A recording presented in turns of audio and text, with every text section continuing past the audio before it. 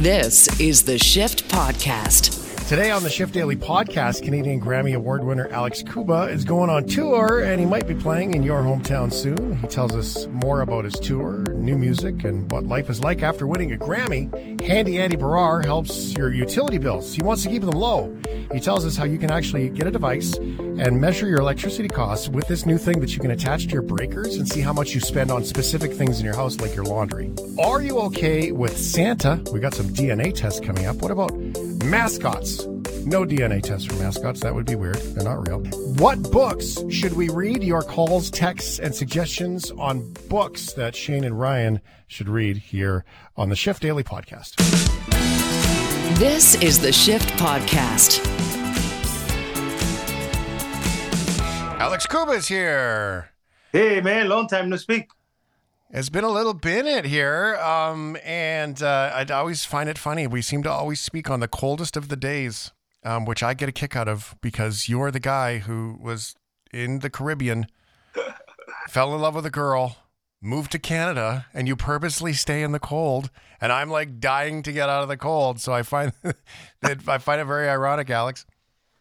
Yeah, I know. It's sometimes I have an explanation for it. Sometimes I don't. I don't know how it happened or how I managed to stay here, just creating music and not minding the weather. So, but yeah, you're right. Today's cold, but it hasn't been like that in the last month. It's been nice. We've been around zero. I've been enjoying my Cuban cigars outside. But now today is minus 18 and, it changes a little bit. Not doing it. I like that. Alex Cuba is a musician, Latin music, Latin Grammys, all of the things, and been incredibly successful for a long time and getting even more and more recognized lately. And really what's happening is he's going to do a bunch of shows. So we thought it a great excuse to say hello. That's really all it boils down to, and find out sort of what's new and what's going on. Let's talk about the business at hand first here, Alex, which includes heading out of the road. February, you're in Waterford, London, Ontario. Then you're in Ottawa, February 4th, which, by the way, I am in Ottawa, February 4th. Just saying. I'm going to let you buy me lunch. That deal. That's great. Yep. Good. Right well, on. actually, let the business people buy us lunch. But back down south again to Peterborough, and then you're going to hit the road. You're coming back. So Swift Current, Regina, St. Albert, which is just Edmonton. Then you're going to Miami Beach, and you're going to do some stuff down there. Is that just one of those things that you have to do because it's Latin music? So every chance you can possibly go to Miami to deliver to the audience that's already there and build more audience. I mean, it seems like that's kind of the go-to, the Mecca. Yeah. It's although with me it's a hidden mystery because sometimes the more concentrated you get in a niche, the more specific they become about music, Mm-hmm. And so I keep saying my niche is all over the world, and it's tricky to put them all together in one room, but it inspires me to keep going, because the way I see music and the way I see the world. But that's a festival in Miami. It's called Global Cuba Fest. They've been trying to get me to do that for a while, so we finally now came to an agreement, and after the pandemic and all of that. So I'm really excited to get to play a different view on Latin music for the Miami, mostly Cuban people. Yeah, see, that's cool. You always make me inspired for so many questions. So how is that now? I mean, after Latin Grammy stuff and after the Hall of Fame, because your costume is in the Hall of Fame, and all of those things have happened. Now Grammys have happened. That must really change the conversation when festivals like this call. Like, it must be different. Yeah. Yes, that is obviously the deep and I don't know, obvious enthusiasm from them to showcase what I've done and to embrace it as something that culturally has value, and could potentially make a whole bunch of people proud, that sort of thin, you know. I remain a little bit of a mystery for them down there because I live in the snow. Everybody knows that down in Miami. I live halfway through Alaska. Everybody knows that down in Miami. And so I'm quite the mystery and the legend for them, you know, down there. I think finally what they wanted to do was just put a face to the legend. Right. That's good. Try to solve the mystery, though. Hey, Let's you got to solve be a this little mystery. Who is mysterious. this guy, man? Is he going to come down with a couple of grizzly bears? Or what is it, you know? I love it. So what's that like for you? I mean, you married a Canadian, so here you are living in northern BC, and but at the same time, you go do these shows across Canada. Like if I were to pick a city where Latin music would be popular, I would lose the bet if Swift Current was the city, right? Like I would not be like, hey, go to Swift Current. Like that's the place, man. You want to find the Latinos, you want to find the Latin dancers, you want to find, right? Like I would lose that bet. So it must be interesting because you have people who are fans of the music. Yeah. You have people that are fans of you in particular. And then you have some people that are probably just curious and have never been exposed to the culture, even being around Latin culture, Cuba, Caribbean culture, any of it. Right. So what a cool, at one point, it's this wicked cool melting pot of humanity. And at the same part, it must be kind of clumsy. You know, challenges, you will find them everywhere if you are at some point in your life focusing more on the challenges than on the opportunities. That is something that we all go through. You know, that is a time where we are focusing more on the opportunities, and we see opportunities everywhere.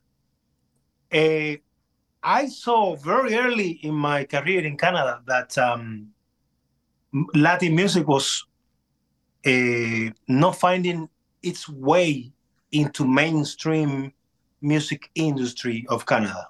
What I mean by that is that, you might think, man, Toronto has like a lot of Latinos. What are you doing in Smithers? Go to where there is Latin people for your music and stuff like that. It doesn't quite work that way for me, because what Latin music does in Toronto is to work and operate within the margins of society, of the population. I'm from here, from halfway through Alaska, I'm showing my afro to the whole entire country. And how you do that? Is by focusing and to create something exceptional. Music have to be for the world. Music have to be strong. Music have to be original. Music have to be beautiful. Music have to be at its best. And that's what believing in a remote community has done for me. Allow me to focus into crafting and a persona, an identity in music. And then when that hits there, no one sounds like me. Everyone knows it's me, but no, you know what I mean? You know what I mean? I don't want to come across like I'm too full of myself or anything, but it's time to talk like that, because it's time to bring people's confidence up again, since we lost so much of it during the pandemic. I believe in myself, music, I always believed. And I'm going to keep demonstrating that you don't need to live where, traditionally all of the venues have been and all of stuff. If, for example, I'm just going to, I don't want to become too funny about this, but you and I usually have fun when we talk, because we are open. We do, it's true. That's the thing. We are open. We don't hold back, right? But if I was to ask you for another Latin name in music in Canada, you probably have a hard time finding one.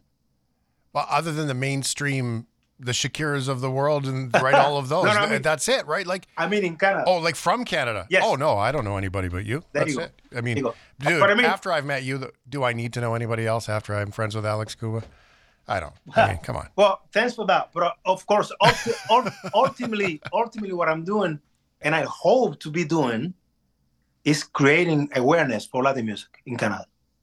Can I tell you what I hear in this, which I think is really cool? What is it? I've been doing a bunch of work inside relationships and identity. Yeah. And relationships, simply defined, we often get it backwards. We meet somebody and we're like, oh, what can this person do for me? That's not what a relationship is. Relationship is about being true to yourself and giving that self to someone else. And then there's a connection that happens. And you can take that to your coworkers, your colleagues. You can take that to your personal relationships, your partner. When you look at your relationship from I'm bringing this to the world. So translate to music, it may be a bit of a metaphor to say your music is just a relationship, right?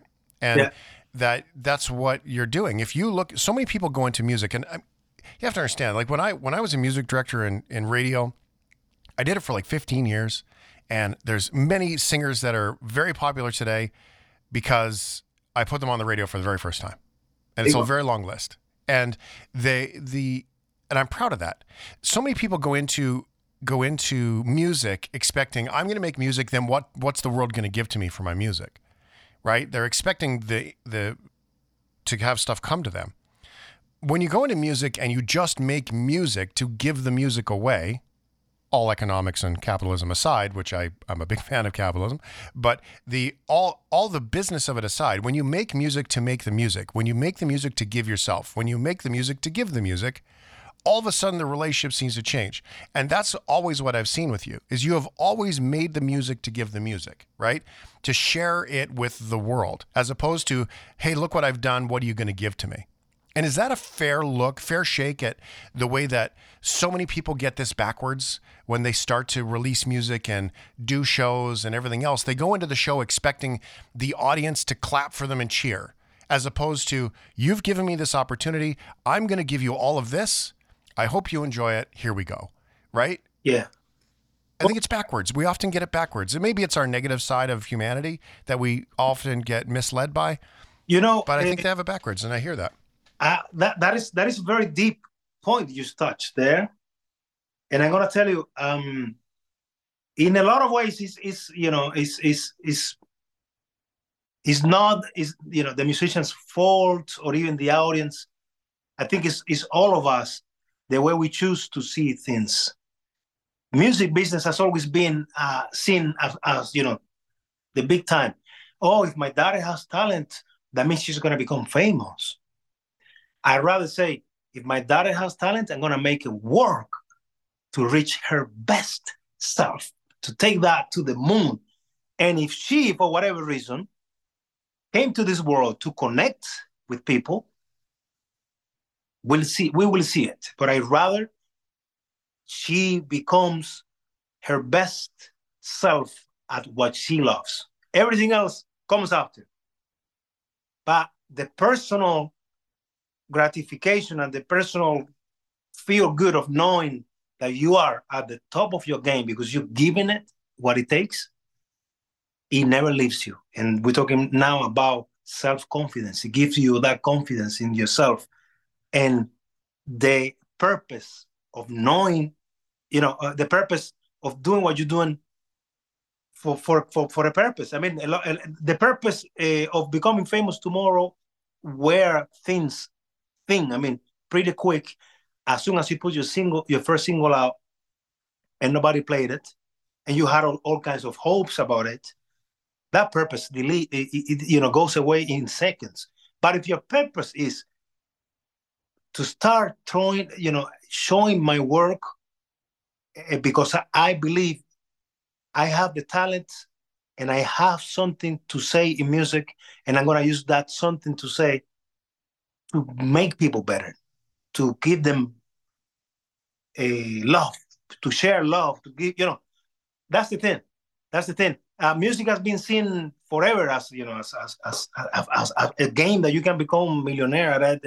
And my God, if you don't become millionaire, you must not be a good musician because, Yeah, absolutely. You know what I mean? Yeah. Where's your big house? Because you're not successful unless you have a big house. Exactly. Last time I checked, you're successful if people come and show up and listen.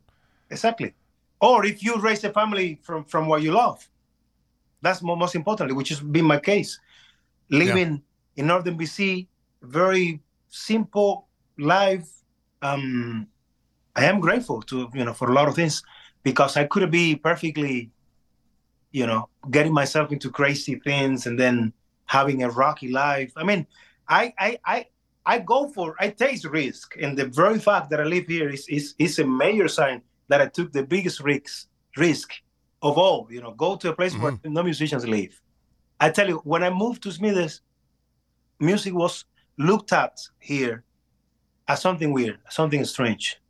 No parents will ever want their kids to go, any close to music, because music meant you are not going to be able to stand on your own 2 feet. You are going to be the black sheep of the family. Everybody's going to have to help you because you are just a bump, like pretending that you're a musician. I am very proud to tell you that the view of music today, here where I am, is a very different one. People respect it. And Mm-hmm. that respect defines how far you go in it, because you have to respect it first. It's a serious thing. It's a respectable thing to do in life, as much as somebody that goes to university to become, I don't know, a teacher or whatever. And music is serious. And some people don't want to see it that way. It's serious. And when you got something burning inside your chest, and you are going to give music so much time because you need to, it's serious. It's serious, It's nothing to be taken for granted. So I spent a lot of time in creating in my studio here, as you see. During the pandemic, after the pandemic, we decided to turn my garage into a full studio. And I'm sitting here now talking to you in this beautiful room. We have heated floors and all of that because, that's the only way the Caribbean guy can stay warm. See, you do like the warm. I love it. Yeah, man. So That's so good. This summer though, you set aside some time in Smithers to not only bring literally into everybody's lap.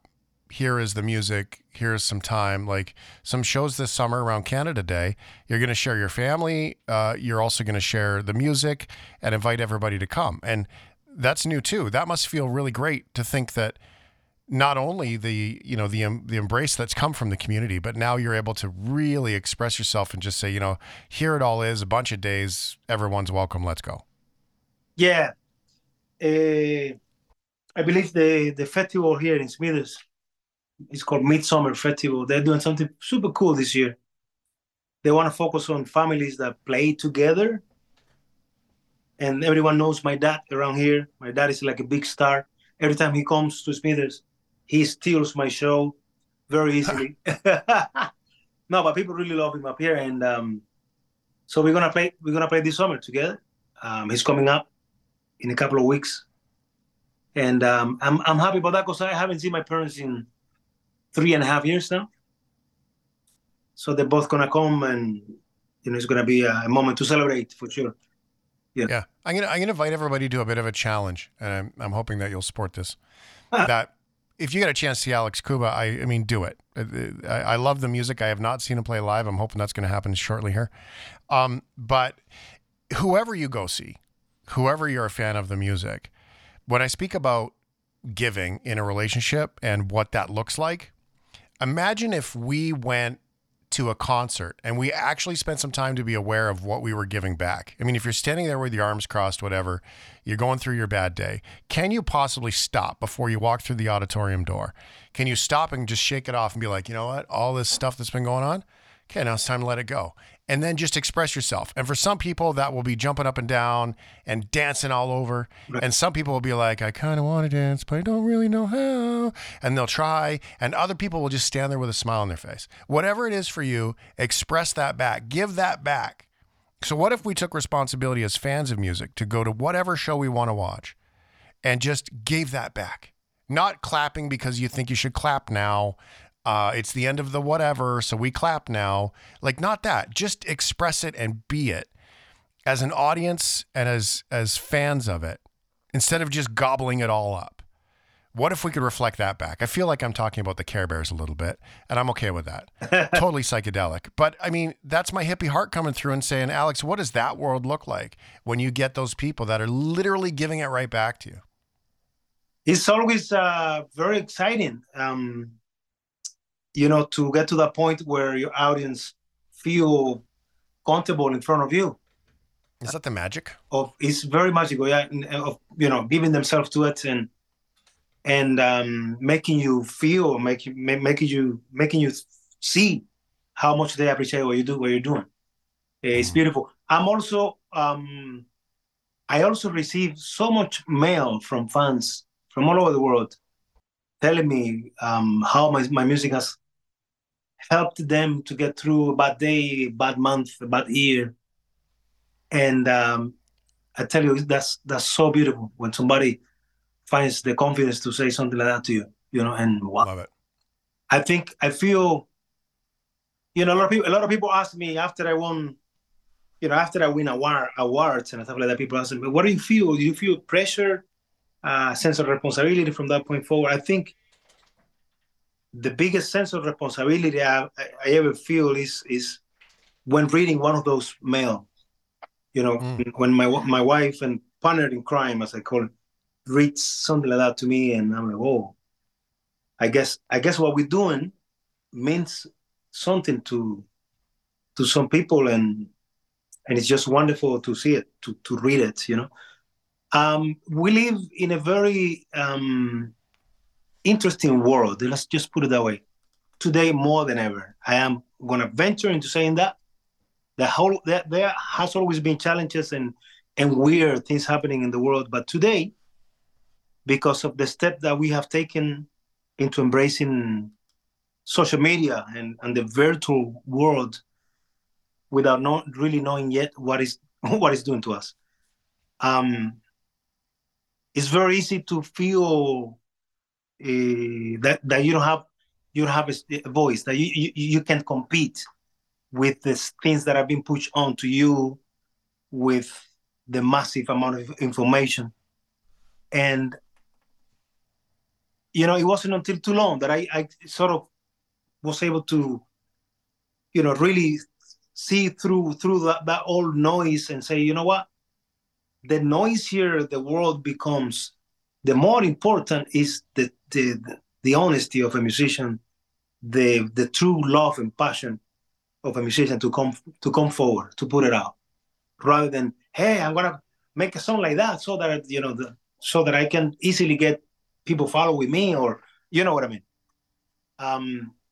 Just being honest with yourself and putting that out there, I think, is like brain food these days. Honesty to a lot of Yeah. people. Oh God. Isn't it refreshing? Honesty these days. Yeah. Mendo was the last album that came out. That was the Grammy album. It's only been, it was 2022. Don't be such a slacker. Get some new music out already, will you? Are you on new music now? Are you already working on new stuff? Yeah, my new tune, the first single of the year, is coming out on the 10th. It's called Quiero Quedarme. It's a pretty, we chose that day because the song is primarily a love song, of course, but very funky and, rhythmical and beautiful. I'm really happy.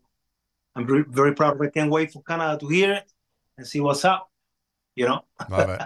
That's so great.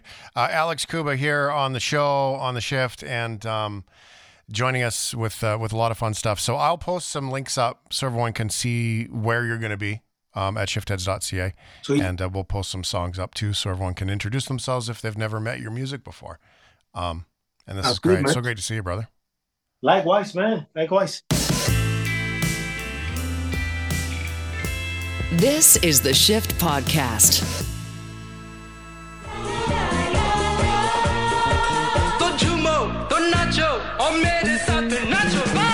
I am a disco dancer. Yeah, I am a disco dancer. Andy Barrar is growing out the beard. Looks thick. Still growing. Boy, those genetics, man, that is some good facial hair. Like serious. Are you using a little hair, like a little hair club for men color and tinting it black there, buddy? I am because You what are? happens is, well, here's the thing, Shane.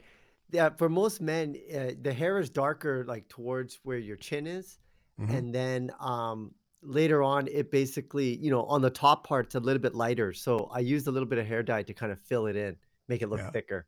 Yeah, it's good. It looks Kind of good. cheating, Well done. but it No, works. it's never It works cheating. really Hey, well. man, it's not cheating at all.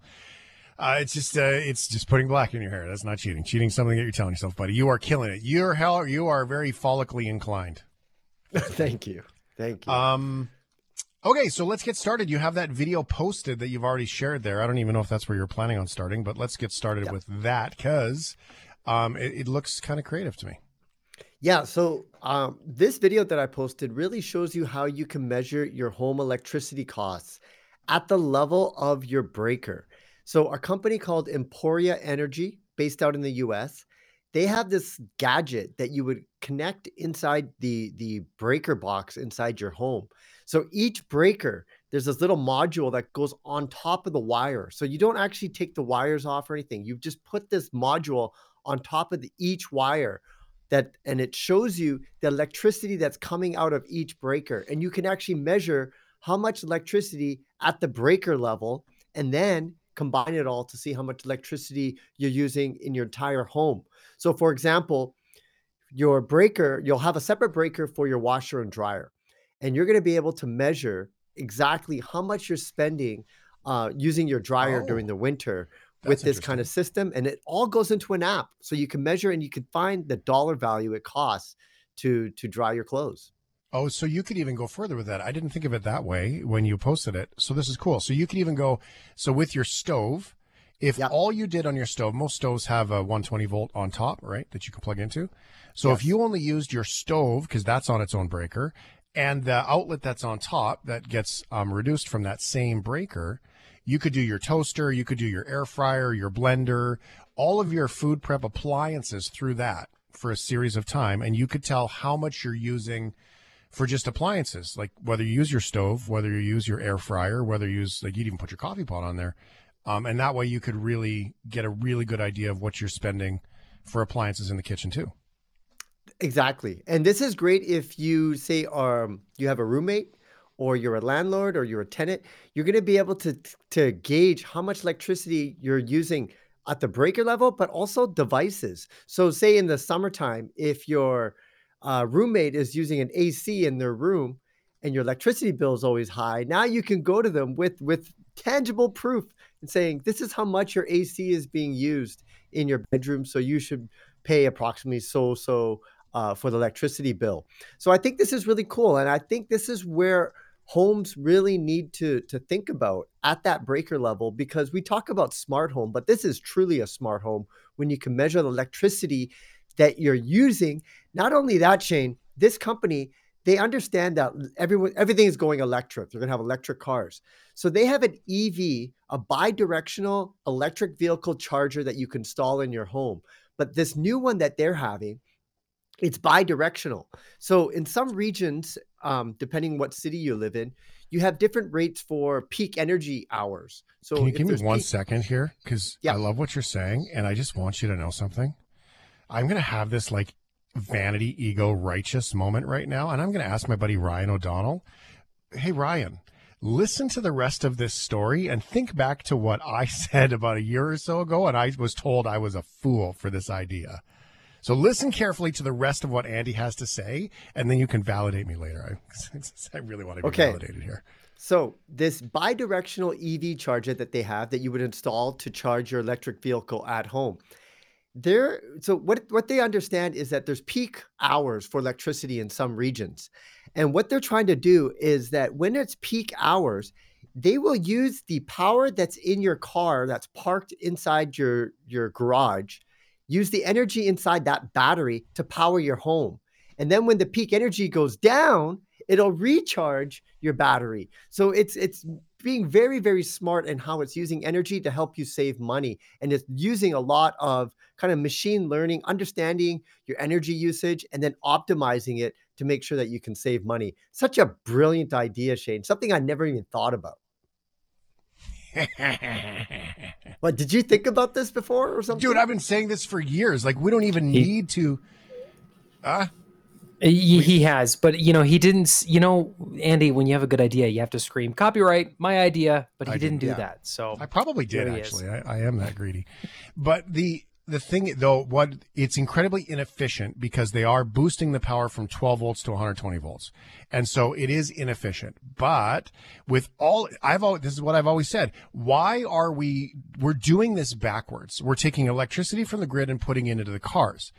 Instead, we waste so much energy into braking and all these things. We should be taking all of the braking from the cars, generating electricity and putting it into the houses. I stand by. We've been doing this backwards all along. It doesn't really help with the carbon thing, but if you think about coal-fired power plants and then gasoline cars, and you start to go, okay, well, if we could reduce one, does it ever start to reach sort of an apex of crossover? And I'm not sure that it does, but I mean, why we waste so much electricity and energy with things like braking? It's wild to me. And I would suggest that if every car had enough battery to come in and you just came into your house and it just dumped that electricity straight back into the network and everybody did it, it would have a massive impact, even if it's inefficient. Well, what I like about this notion is that you look at that car and you look at it as a big battery bank. You know, like we have these battery banks that we charge for our smartphones that we take when we need power, but this is a gigantic one that could actually power your home. And it makes sense that if you have peak energy hours, you don't want to charge your car. And if your car is just sitting there, you might as well use that power that's already in it to power your home. And they did it to another level, Shane, where they have solar panels, they're building battery banks. They're going to be taking on Tesla with these at-home battery banks so that when it's sunny outside, you can charge, put into that battery pack for your home, power your home, and then say when the peak energy is at its lowest, then you will use the electricity if you don't have any sun. So it's taking all these different sources, and the home it's doing it all on the back end. So you don't actually have to think about it, but the net effect is to save you money. So I really think when they build homes of the future, they got to take this in mind to be more energy efficient. It's not just turn the lights off. We have to use machine learning to kind of understand our energy usage and then optimize it based upon the sun or these power banks and also electric vehicles and the power that's already sitting inside that vehicle. Well, electricity storage has been the problem all along. And if they start to figure that part out, that would be really cool. I feel like that, you've kind of, the thing that's changed in this is the cost effectiveness of it, right? In that it used to be so wildly expensive, the notion that you could generate electricity in your car and have batteries and put it back into the network. It was so cost prohibitive. But now that we've lost scope on spending money on cars because of this stuff, that it's almost hidden that cost prohibitive part. I don't know if you know this, but Dodge has come up with this brand new beautiful electric truck, and it's beautiful. It's stunning. It's electric. And you know how they're going to make it even better? They're putting a gas engine in it. To make it to have an extender. Like but yet they market that as like it's genius. Actually, no, you're paying $30,000 more for a truck just to pay $10,000 more for what it did originally for $40,000 less. And that's where the prohibitive part has been lost. And it's just become this bowl of spaghetti of marketing. And I just hope that people do what's right for you, like. You could have made a lot of money, Shane, but someone else took that idea and ran with it. I but got I lots think of I do those think failures in my life, buddy.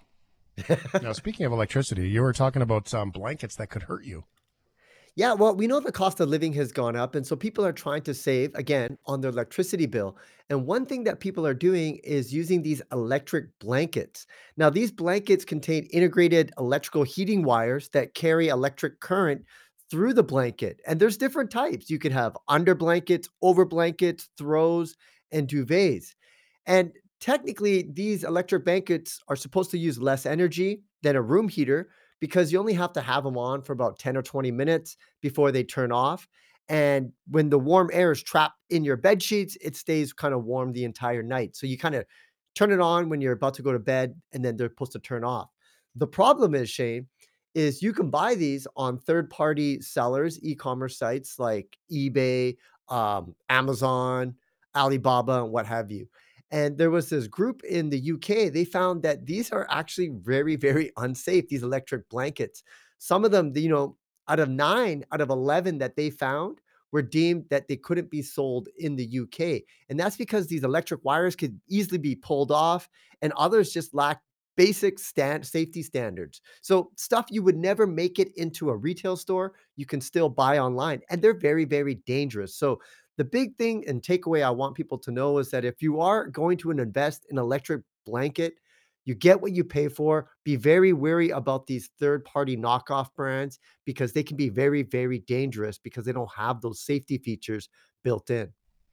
Stay with a brand name you recognize, and if it's not really a brand name you recognize, buy it from a store you recognize, because a North American, in particular Canadian store, is going to have to pay insurance, and they're not going to put anything on their shelves that's going to cost them more insurance. So at least you can take a little bit of comfort in that part of the story, because you don't want to burn yourself. That's cool.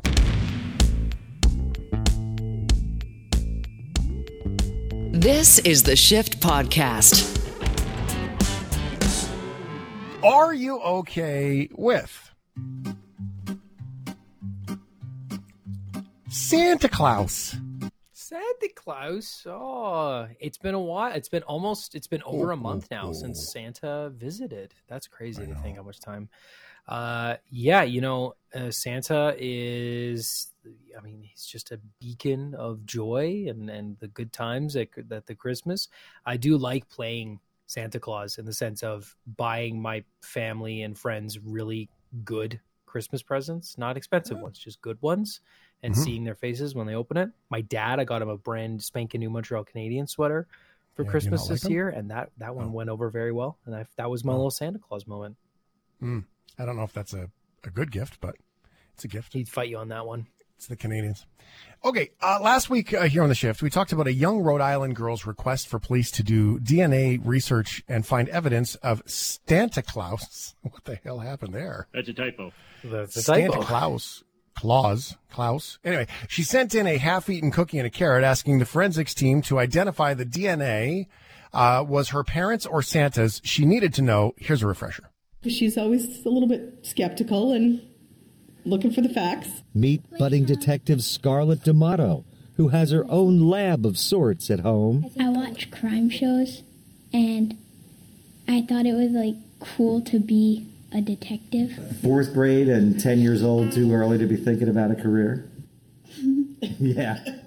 The open case is being pursued by Cumberland police that promise to get to the bottom of the mystery. Maybe there was a debate that needs to be settled, but and we'll do our part to believe and keep that dream alive. What would you like the verdict to be? That he's real. So, is it Santa? Is it the parents? This little girl needed to know. WJAR News right that with a report. Now the results are back. Now these scientists, you can imagine. Oof. This is a tough one. So the Rhode Island Department of Health says it was not able to definitively confirm or refute the presence of Santa. Here's what the research said. The department tweeted on Monday that we all agree something magical may be at play. The department said it found no complete matches to anyone in the combined DNA index system, but said there was a partial match to a 1947 case entered around 34th Street in New York City, referring to the movie Miracle on 34th Street. Now, I have some good news. The lab did say they found the presence of DNA closely matching Rangifer tarandus. And that's what they've told the little girl. Rangifer tarandus, we know as reindeer. Reindeer ate the cookie. And I think that is absolutely wonderful, creative, beautiful, and awesome. Is so that good. Can you imagine the scientists in that moment face palm? Oh no. How are we going to do this? How deep do we dig? Right. Mm-hmm. Yeah. And those labs are busy, man. They're processing thousands of cases and hundreds of different samples. And there's a lot going on. So I feel like also if you're in a forensics lab, which you got to deal with some pretty heavy stuff, getting a case like that across your desk is probably one of your career highlight moments. I think so. I think that when you really look at this and how amazing that research they did was to find out it was actually reindeer who ate the cookie, amazing. And as a fan of Christmas, I feel like I have to do this. It's January, and we're playing it already. It's the most wonderful time of the year. Doesn't that make you smile, though? It does. It does. Absolutely, it does. All right. I had... Oh, what an amazing scientific young lady, though, by the way. Look out, Horatio Kane. It was the reindeer. Oh, wait, I got one. Oh. Looks like this cookie's crumbled. Oh, very good. It looks like this case has flown away. Oh, I think this criminal's... No, I missed it. jingled his bells all the way home. Yeah, that was a stretch. All right. Let's try though. Yeah, we always try for the puns. Always try for that. Hey, science. We love it. Are you okay with mascots? Yes. Yeah, I like mascots. One of my core memories, my first ever NHL hockey game was when I was living in Toronto. I was not born in Toronto. I lived in Calgary first, and I knew who Harvey the Hound was. And when I went to that Leafs game, it was mascot night. So they had mascots from all across the NHL there, and Harvey the Hound was there. And I ran up and I gave him a big hug, saying I'm from Calgary, high five. And yeah, that was just like such an amazing memory for me as a kid. And that's right there is kind of the magic of what mascots do when you're a kid. And then also they're just fun to watch when you're an adult drinking a Dome Foam. Sorry, that's a beer at the Saddle Dome, by the way. Call them Dome Foams. Yeah, it's a Canada Calgary show. joke. That's for like the people in Calgary. That's for you. Yeah. Okay, there you go. A beloved hot dog stand in West Virginia faced a crisis last week.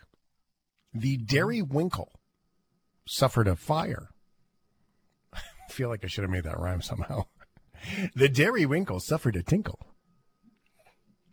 While they were cleaning up the mess, something beautiful happened. Their beloved mascot, the Wiener Man, was found safe. Nice. The Wiener Man is a small statue of a hot dog man. Jay Silverman made a video and posted it to social media, thrilled to see the town's icon, the Wiener, safe. But then tragedy struck again.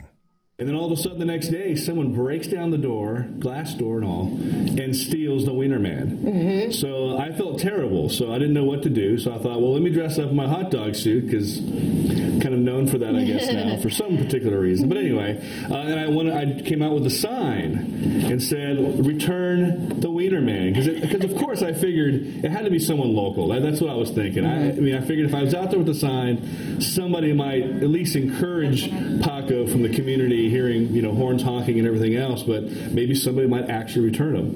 And then all of a sudden, a sheriff rolls up behind me like 15 minutes later, and I'm thinking, okay, here's where I get questioned, because I just made this video. Maybe they think I stole the thing. Maybe I stole Wiener Man, but I didn't. So luckily, when the sheriffs came up, they pulled out the Wiener Man out from the back seat of the car. Ironically, many people have been arrested for pulling out the Wiener Man from the back seat of the car.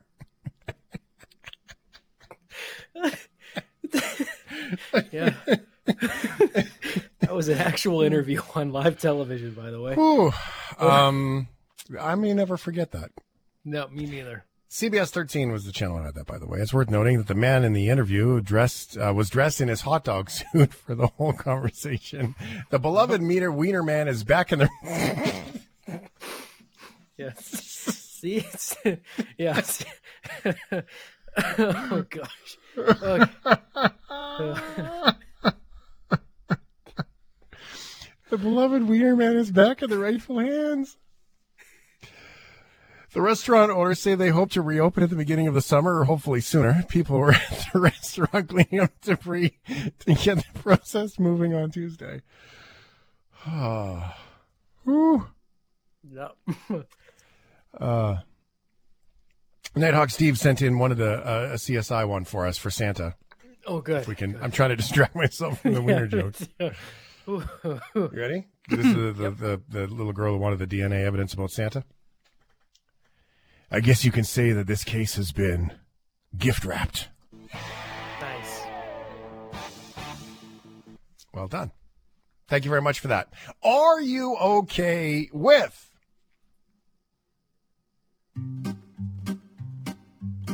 I'm really sorry about the wiener jokes. It's funny, though. Are you okay with libraries? Yeah. Libraries are fun. I mean, well, now they're more than just places to take out books. They've become like places for creative and cooperative working, which is really cool. And I think that's a pretty... Podcasting. I think that's a really great trend, especially to keep those places open because we need knowledge. We need the libraries. Absolutely.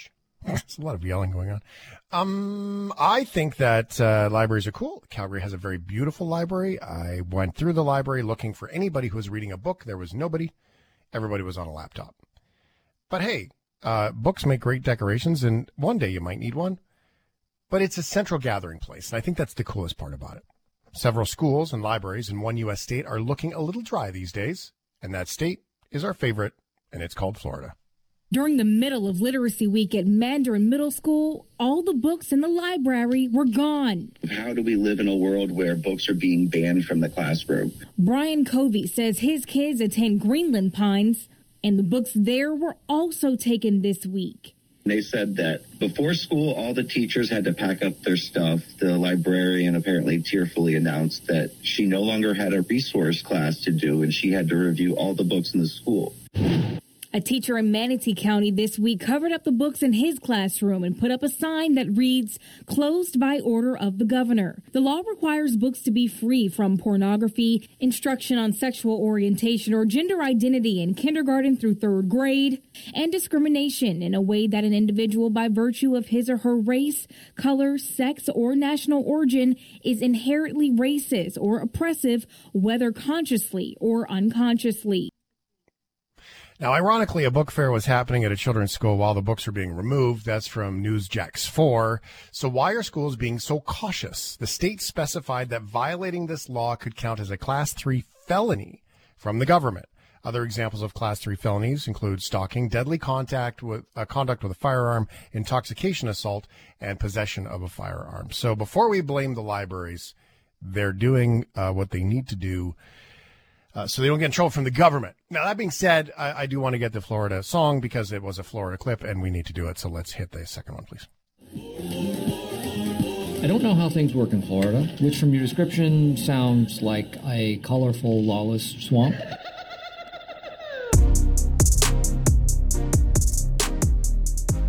This is the Shift Podcast. What's a book we should read? Your suggestions for us. We're talking about libraries and the importance of them as gathering places. They've changed now. Most libraries in cities offer all kinds of services like getting on a computer, being able to scan documents, send emails, have access to the internet, be able to record podcasts and videos and have meetings with gatherings of people. It's really cool. The notion of books, though, often gets lost, but yet I don't think it really does. I think we really hang on to books. Everybody feels like they should write a book. Oh, you could write a book. And you probably could, and you probably should. That's all it is somebody declaring their story, and somebody listens to the story and loves it. What books should we read? 877-399-9898. I've got a couple here. Ryan, do you have one? Do you have two stories that you got put together? 2, 3, 4, 7? Book recommendations? Yeah. I've got one very solid book recommendation, and then several graphic novels I can talk about. It's not a Lego how-to, though, right? No, it's a book. Look, see? Oh, it's not a picture book and nothing. No, it's not a picture book. Although there are pictures right in the middle of the book. Well, that's all right. Yeah, that's all right. Your comments here on the shift: "All Creatures Great and Small" by James Herring, an alias of Alfred Wright. Thank you very much for that. What else should we read? We should read When the Phone Rang, War Between the Classes, young readers. The book Missing from Me, true story from John. Shogun, definitely Shogun. Thank you very much. What book should we read? Well, I have two, so I'll go first. Do you want the Hippy Dippy Shane book, or do you want the fiction book first? They're both kind of hippy dippy. Let's be honest, it's me. I think honestly, you just Do the hippie thing first. Do the hippie thing first. All right. Thich Nhat Hanh is a French-speaking monk, and he's written all kinds of books. They're fundamentally all the same. There's sort of a different look at all of it. It's all hippy-dippy. It's all, Buddhist monk. And it's all really about the looking inside, which is fundamentally what a monk would talk about. The book is called You Are Here. And it was one of the first books that I ever picked up that was about mindfulness and presence. The story of this book, of why I got this book, is I actually walked to the mall in Honolulu with my son. We went to the Ala Moana Mall. Because we forgot to pack underwear for my son. And so my son and I caught the bus, went to the mall, walked around the mall, and I wanted to get How to Make Friends and Influence People was actually the book that I was looking for. They said they had one, according to the computer, asked the person for help, said, where's this book? The person said, well, we'll try to find it. I'll go look downstairs. And when they're looking downstairs, I was drawn to this table of these yellow books. And I was drawn to it. I can't find the book. The person came back. I was like, okay. So I was sort of determined to buy it. And I couldn't resist looking at this book. So I do subscribe to the notion, magical that it might be, that sometimes books find us. Right? So here is You Are Here. It's right towards the beginning of the book. You Are Here is a book about presence. I think it's really, really good. Goes like, we're going to read a little segment for you, by the way. You are here for life. And if you are here for life, life will be here for you. It's simple. Now, sidebar, you faithful people, you will notice that sounds pretty darn familiar, right? First miracle of mindfulness is presence. The first miracle brought to you by mindfulness is your own presence, your real presence. With this energy dwelling inside you, you become completely alive. When the energy of mindfulness is dwelling in you, Buddha is dwelling in you. The energy of mindfulness is the energy of Buddha. It is the equivalent of the Holy Spirit. Where the Holy Spirit is, there is also understanding, life, healing, and compassion. Where mindfulness is, true life, solidarity, freedom, and healing will manifest. We all have the ability to generate this energy with mindfulness. So, the miracle of mindfulness, first of all, is that you are here. Being truly here is important. Being here for yourself and for the ones you love. How can you love if you are not here? It's a fundamental condition for love is presence and life. And isn't that true? Now, that is a book that the cool part about him, even though he's a Buddhist, is he writes to all faiths. And he writes, especially for Christian background people, to understand. What books should we read? 877-399-9898. Mysteries of Canada's Interesting Facts of Canada's Unknown Places. Oh, that sounds great. I guess you could... Oh, no, that's a wiener joke. Doors by Ian Rankin. Gritty reality in modern Edinburgh as a setting for classic heist. Nice twist. I consumed it in a weekend. Couldn't put it down. Catherine. 877-399-9898. What books should we read, Ryan? Okay, let me tell you what book you should read right now. It's a book called The Disaster Artist. Might have heard of the movie. The Disaster Artist is a book written by Greg Sestero and Tom Bissell. Now, Greg Sestero plays Mark in a movie called The Room, which is the best, worst movie ever made. A movie that is so unfathomably bad, it's kind of fascinating. And Greg's experience making the film and also being best friends with Tommy Wiseau, who is the very strange man who created the film, is this story in this book. I'm about halfway through, and it is incredibly inspiring. It is a story about friendship, unlikely pairings, a bizarre look at Hollywood, and also as someone who tried to be an actor myself, it's really interesting to just hear this tenacity. But I want to read to you a very, very a portion that was so funny to me that I actually started tearing up on the plane when I was flying and reading it. And so for context, here is a scene from The Room. It's 7 seconds. And this is Tommy Wiseau reading a couple of lines at a very famous moment from the movie. Here it is. I did not hit her. It's not true. It's bullshit. I did not hit her. I did not. Oh, hi, Mark. Oh, hi, Mark. Okay. Oh, so hi. that's 7 seconds from The Room. Get it. That's a joke you make. So I'm going to read from you a little bit from a chapter where Greg is talking about how they shot that scene. Now, the only thing you need to know is that they've been trying to shoot this for quite a while at this point, and they can't do it. And Tommy gets into the scene by walking out of this outhouse. And so this is what it reads. Sandy, who is on set, joined us from the side of the rooftop set. He looked for a long time at Tommy's water bottle before speaking. What's this? Water bottle, Tommy said. Sandy took a lungeful, deep, calming breath. Yes, I know. What are we doing with it? I need to throw something during scene. Sandy turned away, removed his glasses, sat down, and rubbed his eyes. Tommy headed back to the outhouse, his water bottle in hand and his script hidden in his breast pocket. I sat down. Sandy stood by the monitor. Action. The door flew open, and there was Tommy, holding his water bottle and stepping out of the outhouse and hitting his head on the door jab so hard it took 20 minutes to ice the bump. Desperately, how are we ever going to finish this? This is impossible. I'm going to skip ahead a little. Tommy noticed me idling and called me over. Greg, I need you here. He wanted to continue running his lines. It was hopeless. He still couldn't remember them, and now to make things worse, it was possible he had a concussion. Sandy and I huddled together and came up for a line for Tommy to remember. Okay, here's what you do, I said. I did not, mad, throw the water bottle, stop, notice me, look up. Tommy asked that I repeat that formula several times. Show me monsieur, Tommy said. By now his bruise had been fully concealed. He took a breath, returned to the outhouse, and did the scene. At long last, we got the shot. It took 3 hours and 32 takes, but we got the shot. If you can, I implore you to watch this scene. It's 7 seconds long, 3 hours, 32 takes, and it was only the second day of filming. Cool. Trucker Dan says, oh, hi, Mark. Oh, hi, Mark. That's fun. 877-399-9898. Maybe we should have everyone share a pic of their favorite book on their on the Facebook group. No, I'm always looking for something new to read, and I think everyone sharing their favorite book is a great idea. Okay, so yes, this is already started, actually. We will, if you don't see it yet, you will see it any second now. A thread at shiftheads.ca on our Facebook group. 2, for once the show is done, we can continue to share the books there. Robert is in Cochrane. Hey, Robert.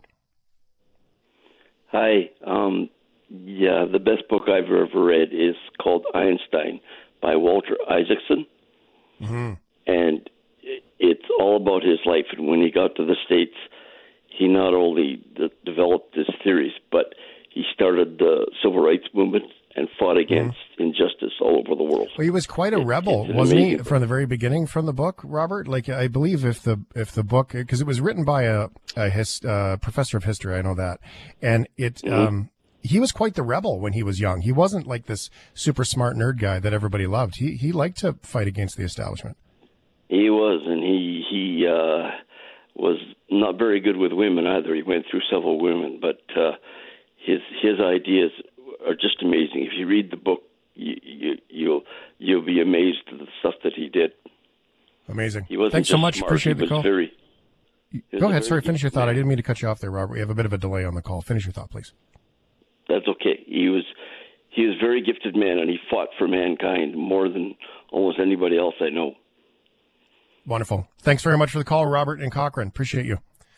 It's Einstein, His Life and Universe, Walter Isaacson. We'll put that link up, too. It's actually listed on Goodreads as a good read there, too, for you to check out. 877-399-9898. What book? Tuesdays with Maury by Mitch Albom is coming up. Pillars of the Earth. Excellent book, Shane. Try reading that. So one of my favorite fiction books is Matt Haig, The Humans, and you'll hear my hippy-dippy again in this. So this is the story of an alien that comes down to Earth to save Earth. Basically, the storyline is this. In the book, all of the universe is made up with calculations, and there's a mathematician on Earth who figures out a calculation, which is the core of all the calculations. It would give humans the power to do anything. And humans aren't ready for it. So this alien has to come down and kill this guy in order to take away the secret. And he has to find the person and everything else. So he comes down as an alien, he becomes a human, and he has to live as a human on Earth to figure this out. That's the premise of the story. This is towards the end. This is when he's done and he has to go back to be an alien. This was, I realized, a beautiful planet. Maybe it was the most beautiful at all, but beauty creates its own troubles. You look at a waterfall or an ocean or a sunset, and you find yourself wanting to share it with someone. Beauty be not caused, said Emily Dickinson. It is. In one way, she was wrong. The scattering of light over a long distance creates a sunset. The crashing of ocean waves on a beach is created by tides, which are themselves the result of gravitational forces exerted by the sun and the moon and the rotation of the earth. These are causes. The mystery lies in how those things become beautiful. And they wouldn't have been beautiful once, at least not to my eyes. The experience, beauty on earth, you needed to experience pain and know the mortality. This is why so much that is beautiful on this planet has to do with time passing and the earth turning, which might also explain why to look at such natural beauty was also to feel sadness and craving for a life unlived. It was this particular kind of sadness that I felt that evening. It came with its own gravitational pull, tugging me eastwards towards England. I told myself I just wanted to see them again one last time. I just wanted to catch sight of them from a distance to see with my own eyes that they were safe. It's a story about when he's got to go back to being an alien again, and he doesn't want to go after being on Earth. Thanks for listening to the Shift Podcast. Make sure you subscribe, rate, and review the show, and share with anyone you like. Get it on Apple Podcasts, Google Podcasts, Spotify, and CuriousCast.ca.